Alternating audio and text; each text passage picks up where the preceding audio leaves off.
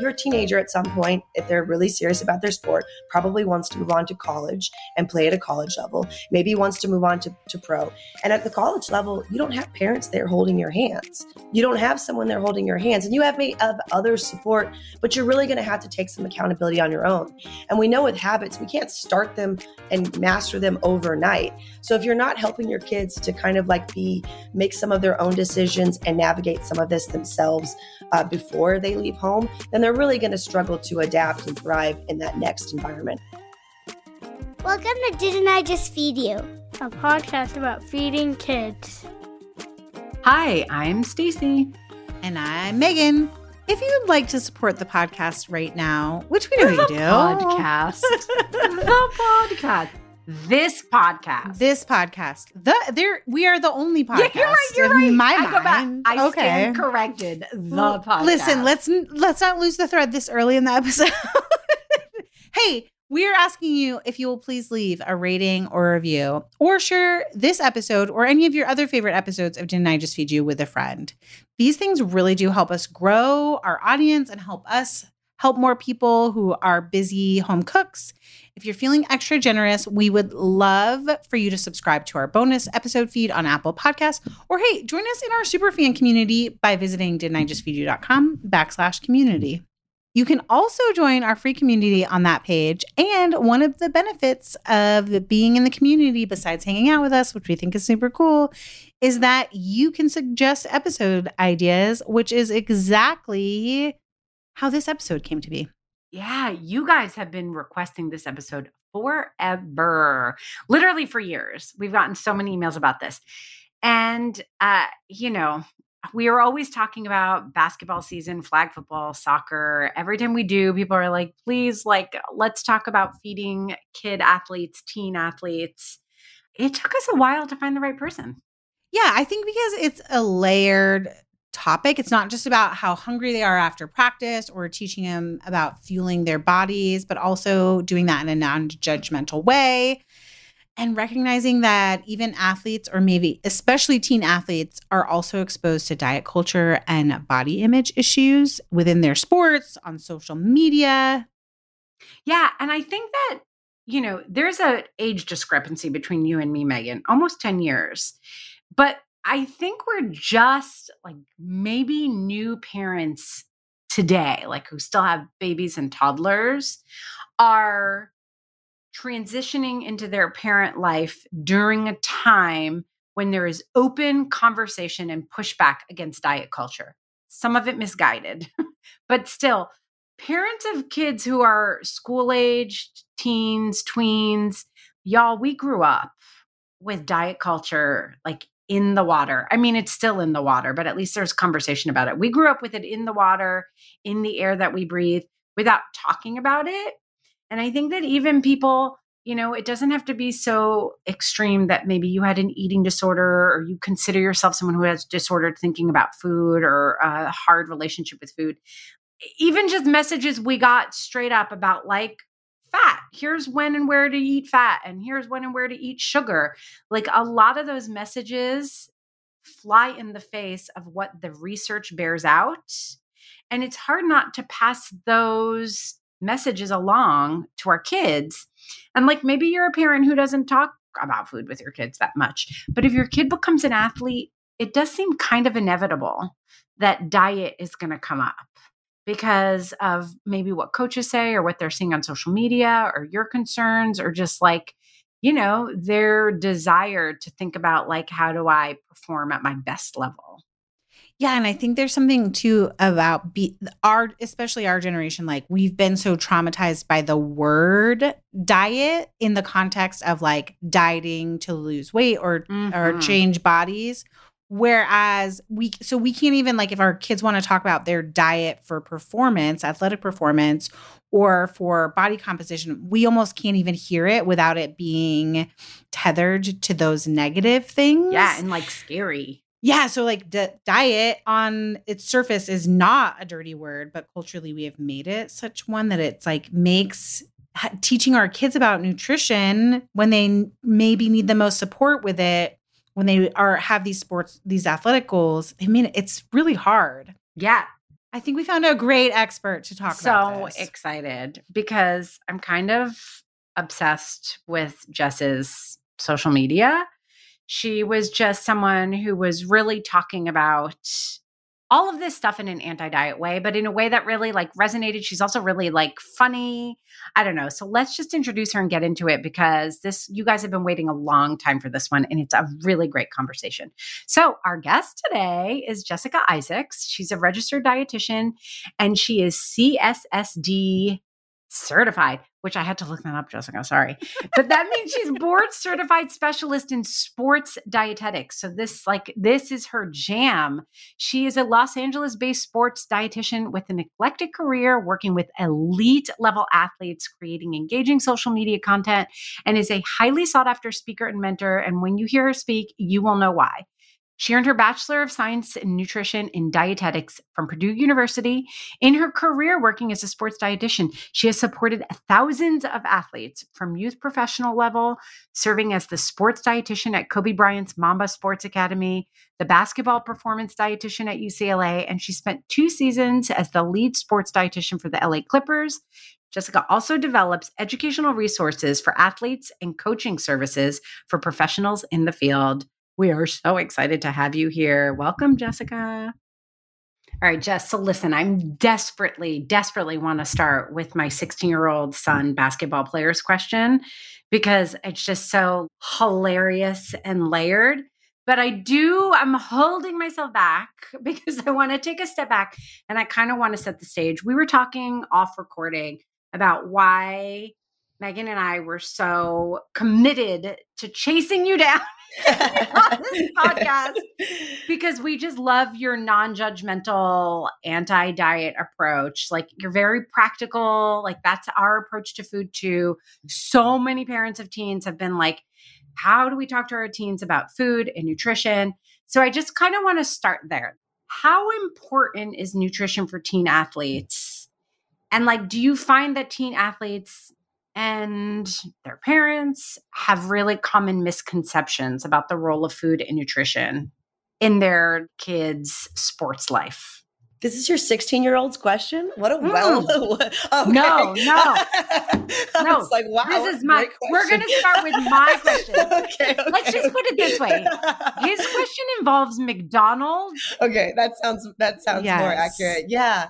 Yeah. So how important is nutrition? It's so important, right? But like when we think of our bodies as an athlete, as a young person, I think of like a new shiny sports car we drive off the lot. It just does the things, right? Like kids are so resilient. They have so much energy despite the way, even if they're eating things that are less healthful, making up most of their diet, they still can have energy for days. They still seem to be able to take a beating and get back to it. But there are so many things that athletes want to do and more bang for their buck that they're wanting to get out of their performance and further that they want to get with their sport that they can be doing now. But we're also talking about long-term health. And that's not sexy and exciting for a teenager. Like we're not talking about, they don't care about prevention. We don't care about prevention. We care about like once something happens, right? But when we're talking about like teens' bodies, we're still growing. So nutrition is an important component of just growth in general. I know like hoopers, we want to get taller. We want to get bigger. We need to eat for that. You want to get stronger. You want to build muscle. You need to eat for that. And if you're active at a super high level, there's just so much more you need to intake in a day in order to support that kind of thing. But the other component of it, besides like the obvious performance, endurance, strength, all those sorts of things is just like the mental component, mood, anxiety. Nutrition is so tied up in that as well. And if we're missing things, we're underfueling, we're not eating the most ideal things at the right times, like we can really still see that creep up. Especially like I see a lot of kids that abuse caffeine. And that's such a big component with anxiety. And this becomes this negative cycle. So it can support our performance, but also our just the way that we feel on a day-to-day basis outside of our sport too. So it's so important. I'm so glad that you mentioned the mood piece. And I'm going to share something about my 16-year-old son because he's given me permission to, and he's open about it. But he has anxiety that really ties mostly back to performance anxiety. And the thing that matters to him most in the world is how he performs on the court. So that's when his anxiety would peak. He'd feel sick before games. He'd be sick before like going to practices with teams he's been with for like 2 years. It just wanted to do such a good job. And he would not eat at all before playing because he'd be like, no, it gives me a stomach ache. And then like he'd be completely gassed by the end of practice or a game. And then he would eat a whole bunch and then he'd feel sick again because he hadn't eaten and then he was hungry. So just figuring out how to track that piece for him and figure out like, what is he going to do? Like, okay, it's very real that he gets nervous tummy before games, even though like he's feeling like his anxiety is managed in general right now. But like, he's had to learn how to figure out how to eat through that so that he has the energy to perform during a game. Because otherwise, then you beat yourself up because you didn't perform well and you were gassed. It's a cycle. Yeah, we see that so much. See that so much as well with other athletes at all levels with that anxious stomach. Yeah, but then when you're like talking about adult athletes, they have this responsibility. And what I really want to understand here as like, I have a preteen who's a budding athlete and we struggle with what she wants to eat versus what I might encourage her to eat. Like, where do you put the division of labor as far as the nutrition component for teen athletes? Is it on them? Do we nudge them a little bit? Do we nudge them a lot as parents? What guidance could you give? We need to be teammates for sure. Teammates for sure. I think there's definitely a division of labor is the right word for that. It's difficult though, right? Because like parents, we have all of our hangups, all of our nutrition issues. Like, and there's so many parents that I talk to that they think they have a solid understanding of nutrition and they really don't, or they really don't have a solid understanding of nutrition for performance or nutrition for performance for athletes at these levels and in these types of sports. And so even when they think they're doing the right thing by guiding them, encouraging food choices, it's not always the best. And they're creating a lot of distrust and hangups around food that becomes it becomes challenging, navigating that forward. Right. So, some nutrition education at first is always super helpful so that parents and kids are the same page. When I do like presentations for groups, I really want to get parents involved. I want the parents there because I can lecture your kids all day long. I can give them handouts. They're going to get shoved in their backpack. You probably may never see them. Maybe 1 in 10 kids will even mention that a dietitian talked to them today about food. Yeah. Right? Like that's how it goes. And so having parents involved and having them be stakeholders and having them hear the information too is huge. But there's so much like you're a teenager at some point, if they're really serious about their sport, probably wants to move on to college and play at a college level, maybe wants to move on to pro. And at the college level, you don't have parents there holding your hands. Yeah. You don't have someone there holding your hands and you have other support, but you're really going to have to take some accountability on your own. And we know with habits, we can't start them and master them overnight. So if you're not helping your kids to kind of like make some of their own decisions and navigate some of this themselves before they leave home, then they're really going to struggle to adapt and thrive in that next environment. So I say get them involved in the meal planning process, get them involved in grocery shopping, let them make choices, but set the example for them. Maybe set out, have things prepared that have the options of things you want them to choose. But I think the more that we kind of like demonize food or tell them this is what you should eat or shouldn't, I think that just causes kids to rebel, right? They want to do the opposite of whatever you're telling them that they have to do sometimes. Totally.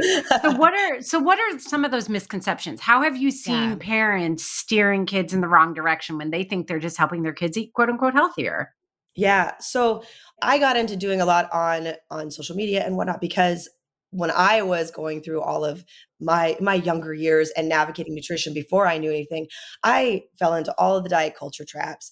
And all the messages that we see are about weight loss, are about supplements, are about making yourself smaller, making yourself leaner, right? They're not about performance. And so everything that's been thrown at us, especially, parents moms and dads that grew up in the 70s, 80s, 90s, that have always been on a diet. Like my mom was always on a diet. Yes, always totally. On a diet, right? So then your kids see that too, or some of your hangups are there too. So sugar, every parent is afraid of sugar, especially added sugar. But there's such a misconception there of there's certainly ways to do things. Parents that want to be, the more organic granola parents, there's room for that, but there's room in between too, where we can have some of these convenience items. And if we start to understand and connect the benefits and the role, then we start to feel better about it. Carbs are one.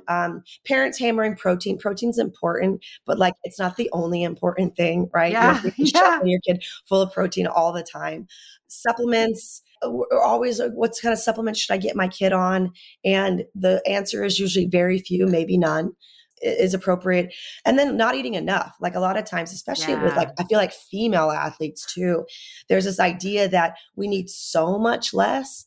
And so you have these female athletes that are chronically underfueling, and that just leads to a whole host of other issues. Totally.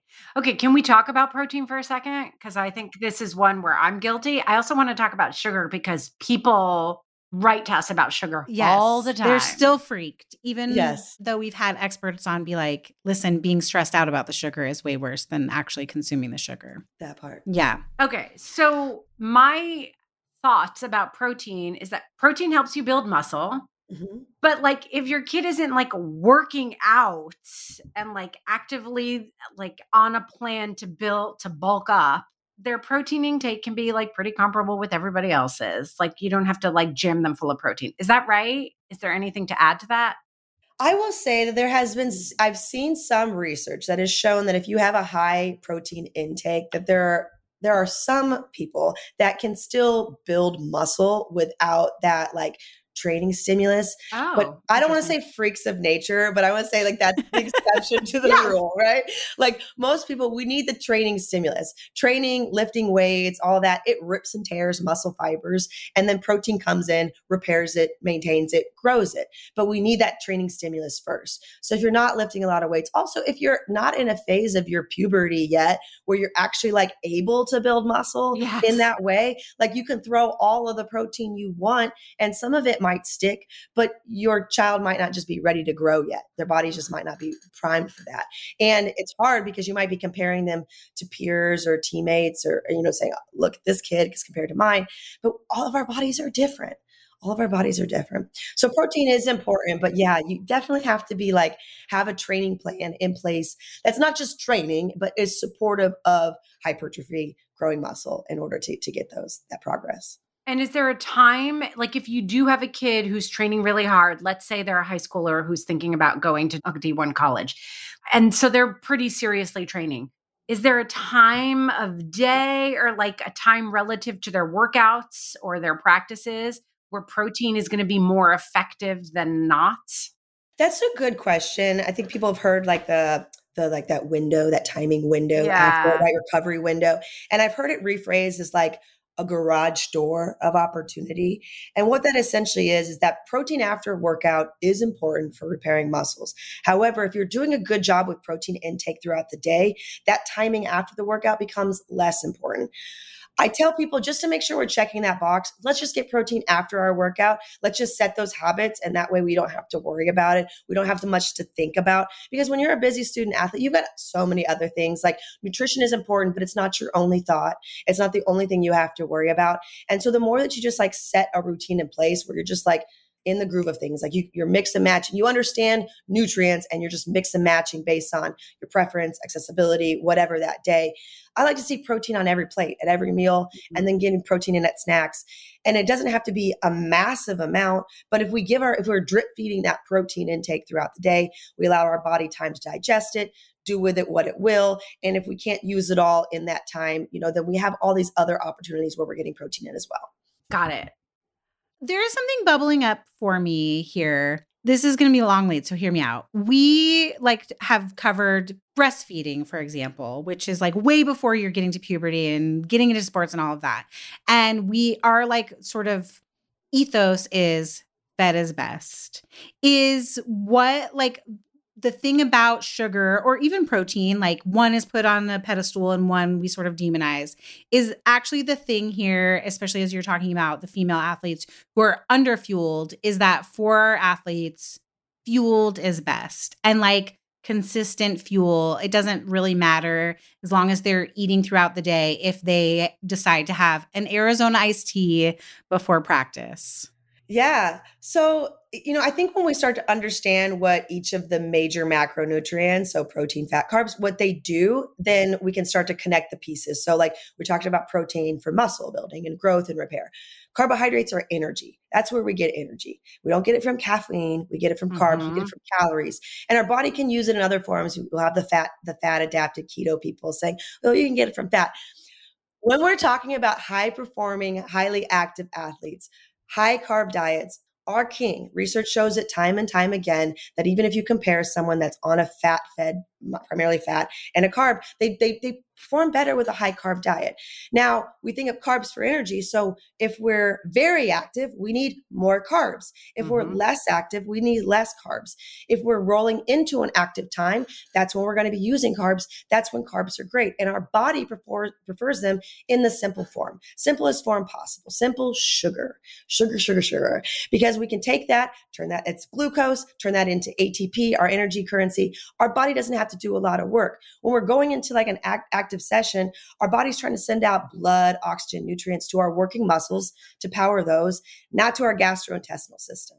And so if we're trying to put in protein and other things in there, it's going to slow it down. It's not going to agree well. Then you've got the kid with a nervous stomach it's coming out one end or the other, right? Yeah. So carbs are what we want. And if you have a kid with a sweet tooth and you want to like really, really get them on board with what you're trying to do, tell them they can have those things before and after when they're most active, because that's when your body's using it for energy. It's converting it. And all of these negative things that we're thinking about, usually the negative things we're thinking about are inflammation, chronic inflammation, and weight gain. But if we're eating according to our performance and our energy needs, our body doesn't really care if it's coming from Arizona iced tea or from fruit. Like, sure, we're going to get more micronutrients and vitamins from that fruit than we are from Arizona iced tea. But in terms of performance, our body doesn't care. It just wants sugar. Just wants sugar. Okay. Yeah. Oh my God. I'm like, I need to pause because I'm like, yes.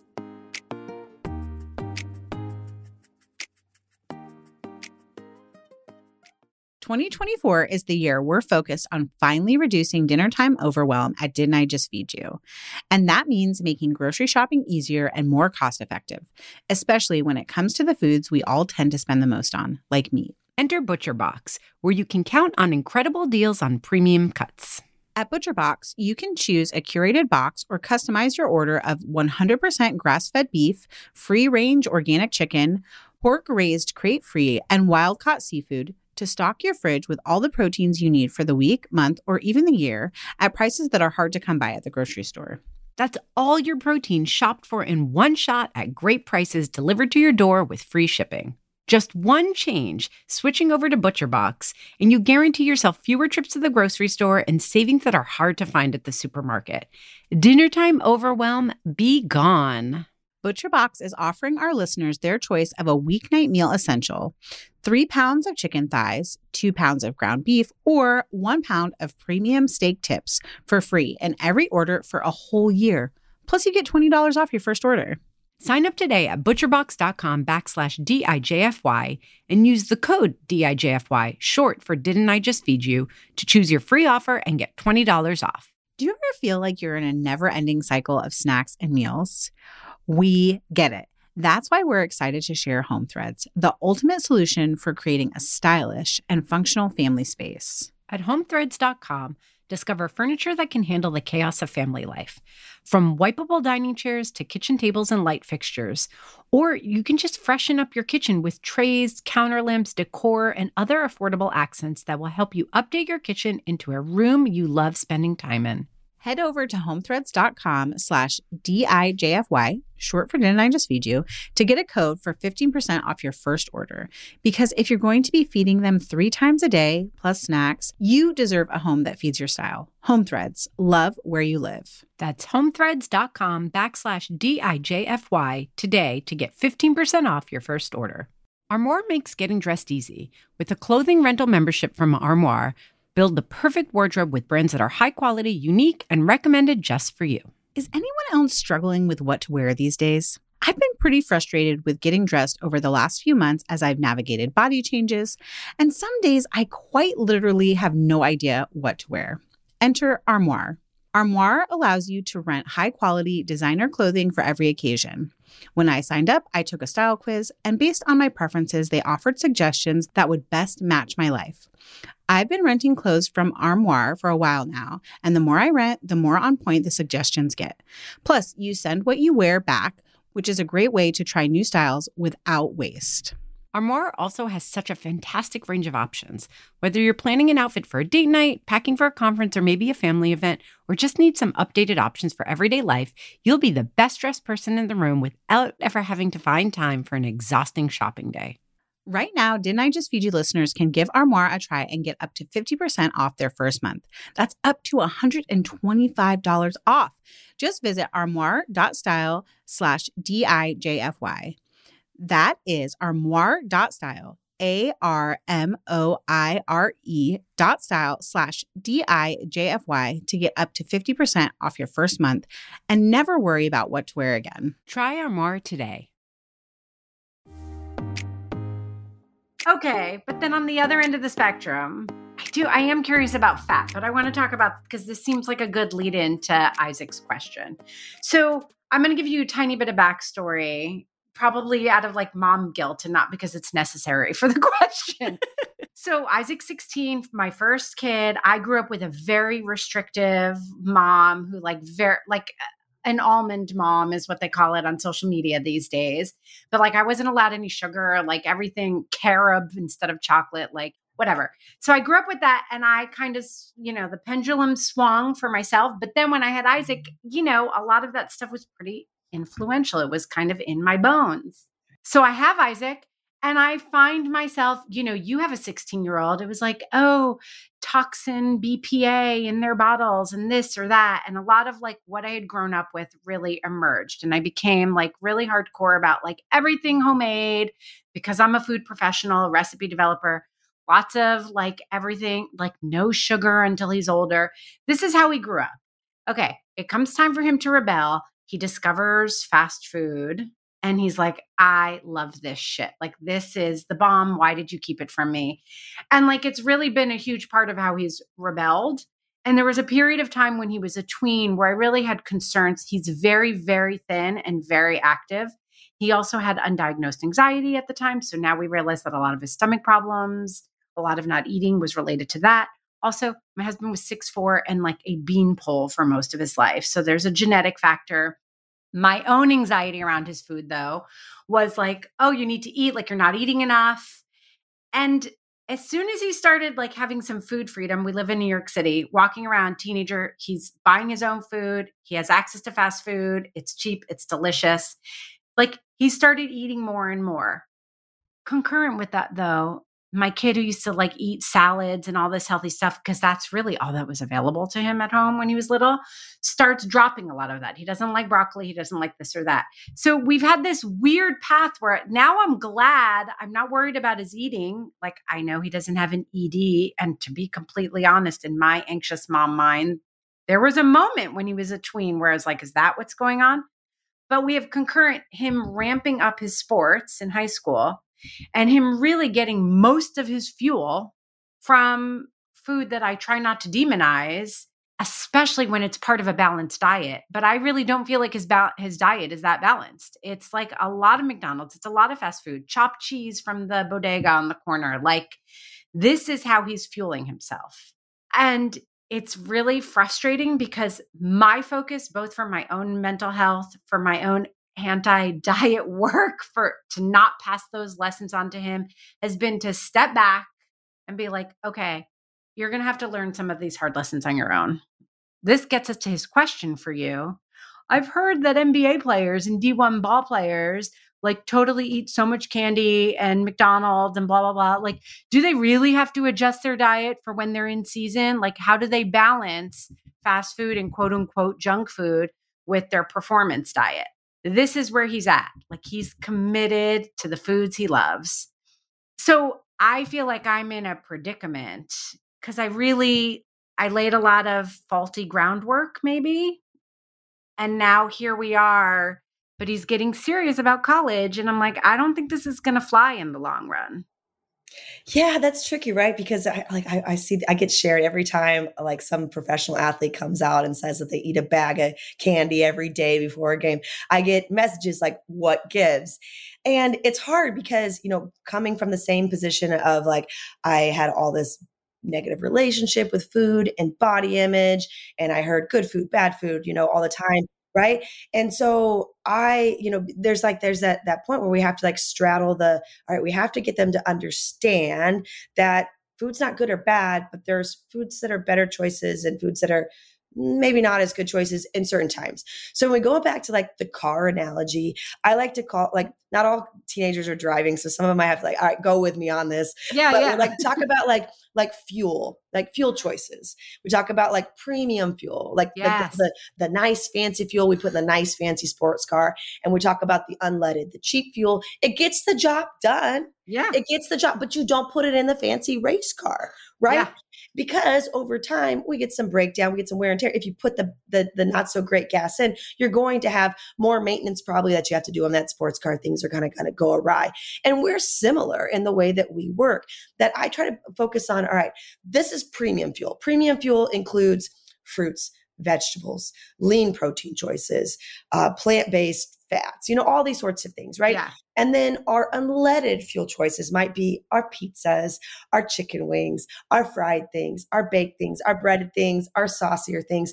And we can have those, but I try to like talk about the timing. So times when we want to perform like that fancy race car, we want to perform at our best. Why would we put anything less than the best kind of gas in? Like it's going to get the job done. We're still going to move, but we're not going to move as well as if we're putting that premium gas in. And again, going back to prevention, it's a hard thing to get kids on board with like prevention and like later over time, inflammation, chronic inflammation leads to disease. Like they do not care. They do not care. This is going to be like lean, mean machine for life. His dad is like, dude. Yeah. It's rough later. They look at performance and if they're performing well or not. And same thing with my guys, especially like my 30-year-old NBA players. They are so set in their ways. I'm not telling them different. But I always challenge, what if you tried though? And what if you're performing like you're the GOAT right now? But what if you performed even better? Yeah.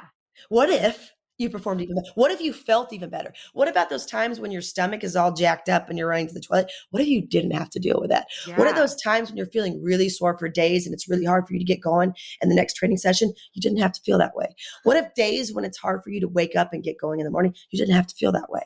Like, why leave all of this on the table? All of this performance, all of this good feeling, why leave that on the table? You make your choices. You're still going to be fine, especially if we're trying to put size on. Then like, okay, we want calories. Yeah. But if we're missing those micronutrients, over time, it's going to catch up. Okay. So what about the flip side though? All right. So we talk about Isaac, who's on one side, and you're like, why leave all this performance on the table? I imagine that there are a lot of athletes, especially teen athletes, that hear about, I don't know, like maybe not, I might be out of date, like Tom Brady or LeBron James, like these athletes who were the GOAT. And then it's like optimization. Tom Brady puts out his book and talks all about his crazy diet, and LeBron starts putting out, supplements, a brand of supplements. And it's like, I'm sure there are kids out there who are like, maybe go extreme in the other direction, where they get really prescriptive with their diet and they're really into it. What do you say? Because I'm sure there are a lot of parents out there listening who have kids who they're afraid like that their eating is so restrictive, prescriptive. What do you say to those kids?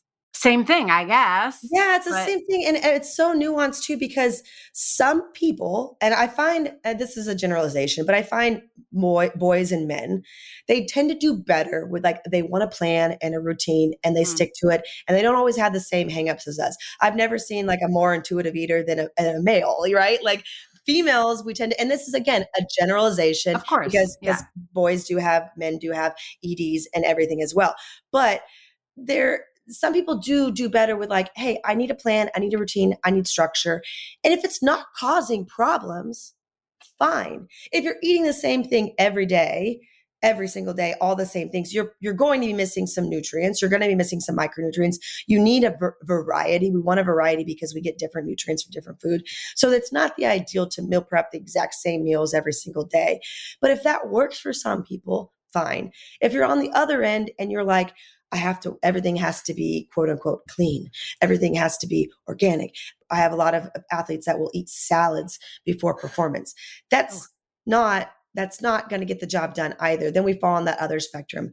But it is like, it's so nuanced, right? Like how do we attack that? And that's where like you have to, I think like that self-assessment and getting the athlete, the teenager to talk about themselves and how they're feeling, or maybe encouraging them to kind of doing some kind of habit tracking, journaling, how they're feeling, and really getting them in tune with their bodies and having conversations about those sorts of things so that we're not talking necessarily about the food, but it's so hard. It really is so hard. Yeah. To Isaac's question too about the athletes who are like showing themselves eating a bag of candy on Instagram, there's the thing of, we know intuitively as adults that like what we're seeing filtered through the media is probably less than 1% of what those athletes are actually using to fuel themselves. But I'm so curious how you, in your work, you've seen like the rise of social media and how there's like this connection between athletes who used to only be able to watch and like see interviews on ESPN to we're like fully connected to their lives and what they're showing us that they eat every day. Like, is there a rise in like body image issues and diets for both male and female teen athletes since the rise of social media? And like, how do we as parents sort of disconnect that or also put our own filter on it where we're like, hey, this is not real life? Oh, like 1,000% yes. Social media, 1,000% yes, right? Because it's not only like it's nutrition messages, it's bodies, it's lifestyle, it's be like me, I'm going to provide you a highlight reel of my life so that you can see how amazing my life is and want to be like me.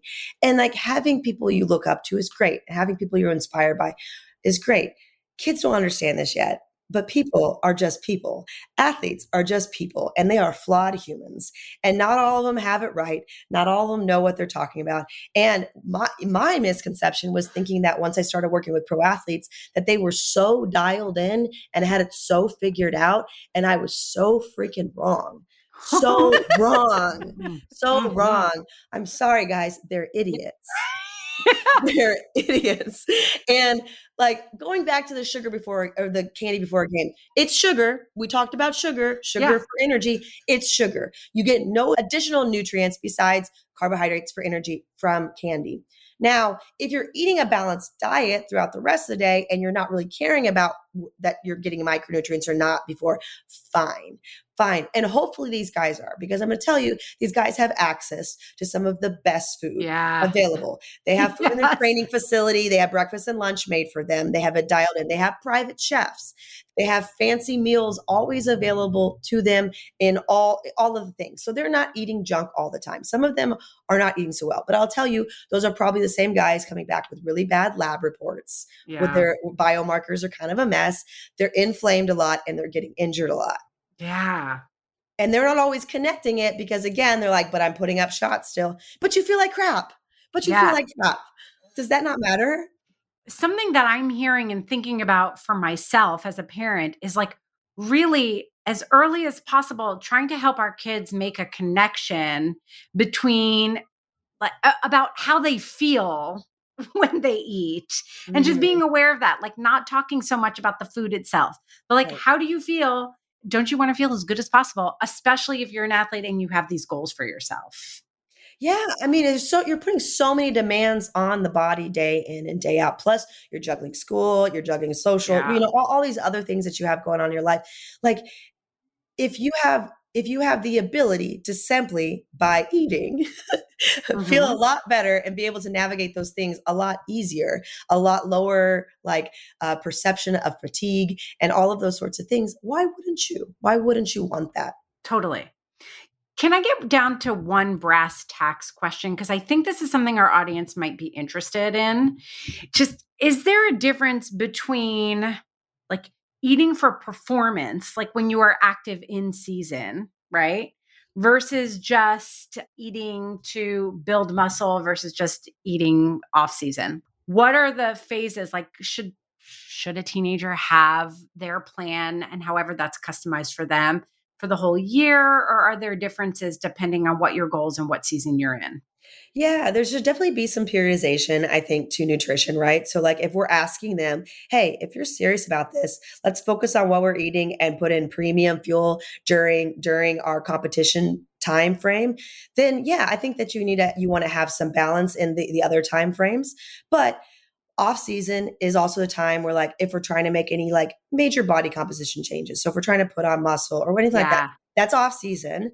Yeah. So we should be fueling for performance. Like, performance should be the goal in when we're competitive. When we want to perform at our best, we need to fuel at our best. And these other times are when we can have some, I think we can have a little bit more of the unleaded gas, but you also don't want to go too far away from your habits that then you have to reintroduce habits again, or you have this uphill battle because your body is just shifted in a direction maybe where it's not performing at its best, right? So we definitely don't need to stay hardcore all the time, or even hardcore in general, but I think there's an ebb and flow to it. And if you give them a little bit more of that autonomy with making, different food choices outside of the season, or food choices that are appropriate to whatever their goals are in that time period, I think that, just kind of understanding that nutrition can change just as our training can change. I think that's so great. Okay, so we talked about protein, we talked about sugar. Let's talk about fat, because I'm an old lady and I grew up in a time where fat was completely demonized. It's crazy, right? Skim milk. What? It's F crazy. you. Right? And I think we're so avoidant, right? Because fats are the most calorie dense of the macronutrients. We get 4 calories per 1 gram of protein or carb, 9 for fat. And so we have this really calorically dense food. Problem is, especially women that are really calorie conscious, is they are taking out fats. But fats are so important for hormones, for hormone health. We need them. So if you got funky hormones, I would take a look at what your fat intake is like, but it's important. So we talked about proteins for repair, carbs for energy, fats for protection, and also fats for satiety and fullness. So fats can help in a lot of ways. They can help if we're someone that has those crazy cravings, or we're someone that maybe it's going to be a little bit of period of time between meals. Protein and fats can help there. Fiber can also help there. But fats are so critical for our cells and for hormones and for everything like that. So if we're not getting them in at some point, they also help with inflammation and controlling inflammation. So we want to be getting it in like a good, when I'm talking about fats, there's obviously different ones. Yeah. There's our animal-based saturated Yeah. fat, which can be pro-inflammation. And then there's unsaturated fats, which tend to be your plant-based, your avocados, your nuts, your seeds, your oils. Those are important. We want those. We want those in every meal. We don't need as much as we need carbs and proteins and other things, but we definitely want fats throughout our diet as well. It's required. And dairy is saturated. Like, is dairy not great? Dairy is saturated, but I don't say it's not great, because when we look at dairy, we have so many other components in there. We're talking about growing kids. We have all these bone building nutrients in dairy, right? And you can replace those in other places, but it's also just really easy to get it from dairy. If you're lactose intolerant, there's plenty of lactose free options. And also with dairy, like chocolate milk is one of my top recommendations for a post-workout, because it has the right distribution of fat, carbohydrates, it's got fluids, it's got electrolytes. It's a great hydrating beverage. Yeah. And then also there's whey and casein protein in your dairy products, casein protein being a slow digesting protein. So we can get benefits from repair by having a dairy-based food at nighttime. Dairy has a big hang up. I'm actually going to be talking a lot about dairy on my page probably in the future, but because it's so beneficial, but because we've got so many different hangups with it's inflammatory, it causes disease. Research doesn't support it. But if you're not dairy avoidant and scared of dairy, which I encourage you not to be, it's a great choice for a growing athlete. Okay, so does it all come back down to just a balanced diet of everything in moderation? Right there. Oh my goodness. I think so. Oh my goodness. That's not sexy though. Right. I can't. That's not a multi-billion-dollar industry. Come on. What? Oh man. Jess, thanks so much for joining us today. This was so great. And I know our listeners are going to be really excited to hear from you. Thanks for having me. It was great talking to you. Stacey, I really enjoyed this conversation with Jess, especially this is weird because I don't always want to talk about food and nutrition and body image in a gendered way, but I am having a different experience than what you've had having a daughter who's really interested Interesting. in athletics, and also how she wants to fuel her body and how we're able to talk about her body. Oh my gosh, that's really, really interesting. It's like Jess said. I mean, I don't know because I'm raising 2 boys, but I know, and I've seen in my son's peer groups, there are definitely boys who struggle with body image and with eating. And like, I see interesting things that I know I would see that maybe would take a slightly different shape in one of my best friends has a 16-year-old daughter, and I'm very close with them. And I know different things come up, but it's related. It's body image but yeah, generally speaking, it does seem to be a little bit different. I know it's like a weird thing to say, but yeah. So what are you seeing with Ella? I'm seeing she doesn't give a rip, which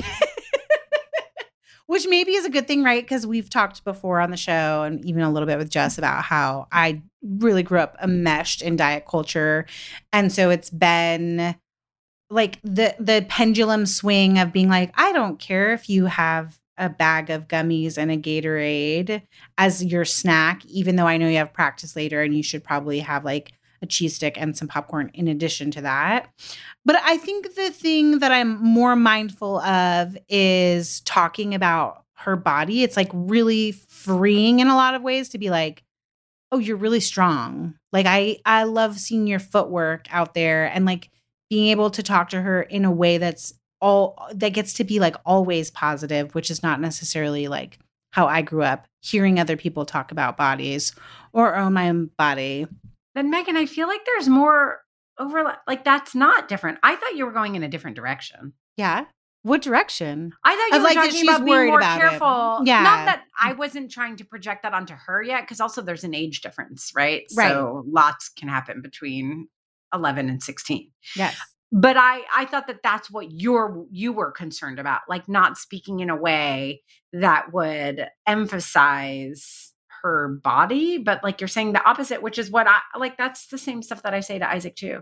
I think there was something more interesting actually that I picked up in what you just said though. Okay, which is? I know, and people who've been listening since the beginning have seen me swing the pendulum swing from one side to the other. I regret completely letting loose. Do you? I do. Yeah. And I think Jess is right. Like he's going to go off to college and like maybe I shouldn't say I regret. That's a really huge word to put on myself. And I don't carry that around. But like, I think I went to another extreme because I had felt I started in one extreme. But I don't like, I think if I did it over again, I wouldn't do it the same way. Like oh yeah, for sure. Like I don't think it's good to eat a bag of gummies and Gatorade before practice. Yeah. I just don't like, yeah, if you have an overall healthy diet, sure, go for it. Not because gummies are inherently bad and should be avoided at all costs. That's not why. But like, I don't know that my son has an overall diet that's thoughtful of his output and his goals. And like adding an Arizona iced tea before, when you've also had like an iced tea earlier or a soda at lunch or whatever, like that's not good. Like, I don't think that's good. Not because those foods are good, but because your overall plan, it isn't the good fuel. You're never putting in the premium fuel. Yeah, that's interesting. Do you think he never, ever will? Like, you don't think in the next couple of years he's going to fill it in and close the gap? I hope so. And I hope he does. And I think that I laid enough groundwork about like healthy eating and cooking at home. But like, he's going to have to figure it out on his own. He leaves home in 2 years. Yeah. Your point though about the pendulum swing. Yeah. And even Jess sort of spoke to this. Like, yes, we need periods of being less restrictive in order to avoid disordered eating. And so she didn't say that like plainly, but in talking about, okay, during the season, we're going to be really eating for performance. And then in the off season, we're going to be eating for other goals. I wonder if like a larger takeaway for Didn't I Just Feed You for our complex conversations about our own body image and how we grew up in diet culture, and also as we raise preteens and teens, whether they're athletes or not, is really that for barely anyone is it this steady line of they're just always totally prime nutrition.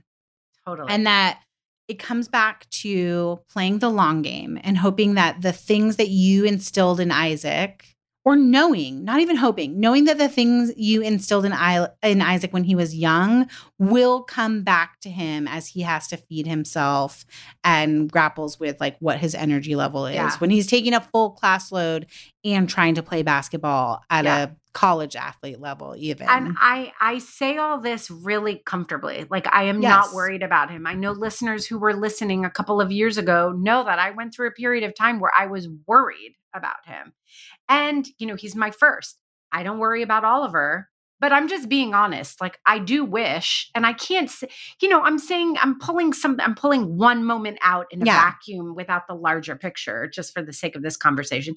But I do wish when he was 11, I would have been like, if that's what you want, that's what you want. But I really think gummy bears and a Gatorade are a bad choice. Yeah. Before practice. Yeah. After practice, if you really, really want that, or you're still craving it after practice or this evening, like we can buy it and we can have it for dessert, whatever. So like not demonizing it, not restricting it. But I wish I had made those connections and like really been a little bit more steady about making them in a non-judgmental way. I think that when he was 11, I didn't know how to do it in a non-judgmental way because I was working through my own stuff. So instead I was like, okay, the easiest way for me to not judge these foods is to be like, okay, go for it. And maybe it was better. Like, honestly, like I might have done more damage if when he was 11, I had tried to mitigate. I would have mitigated it in a really like weird and more harmful way. Now, who I am today, I feel like I can do that. Yeah. Which you still can. That's the thing. It's not a. I do. know. I mean, 16 is a little. Influence about gets to be much. 17. Yes, our influence gets much less strong, much weaker as our kids age. I don't know. So I guess I share that not to be hard on myself or to say that I'm worried, but I'm like, are you judging me for being like no? But I do. But like, I share that for someone else to think about, like as everyone who's coming with their own flawed. It's like how we started the episode. Like, it's hard to come to these things. Like, I'm sure there are people out there who have like a really healthy, balanced relationship with food. I mean, bless y'all.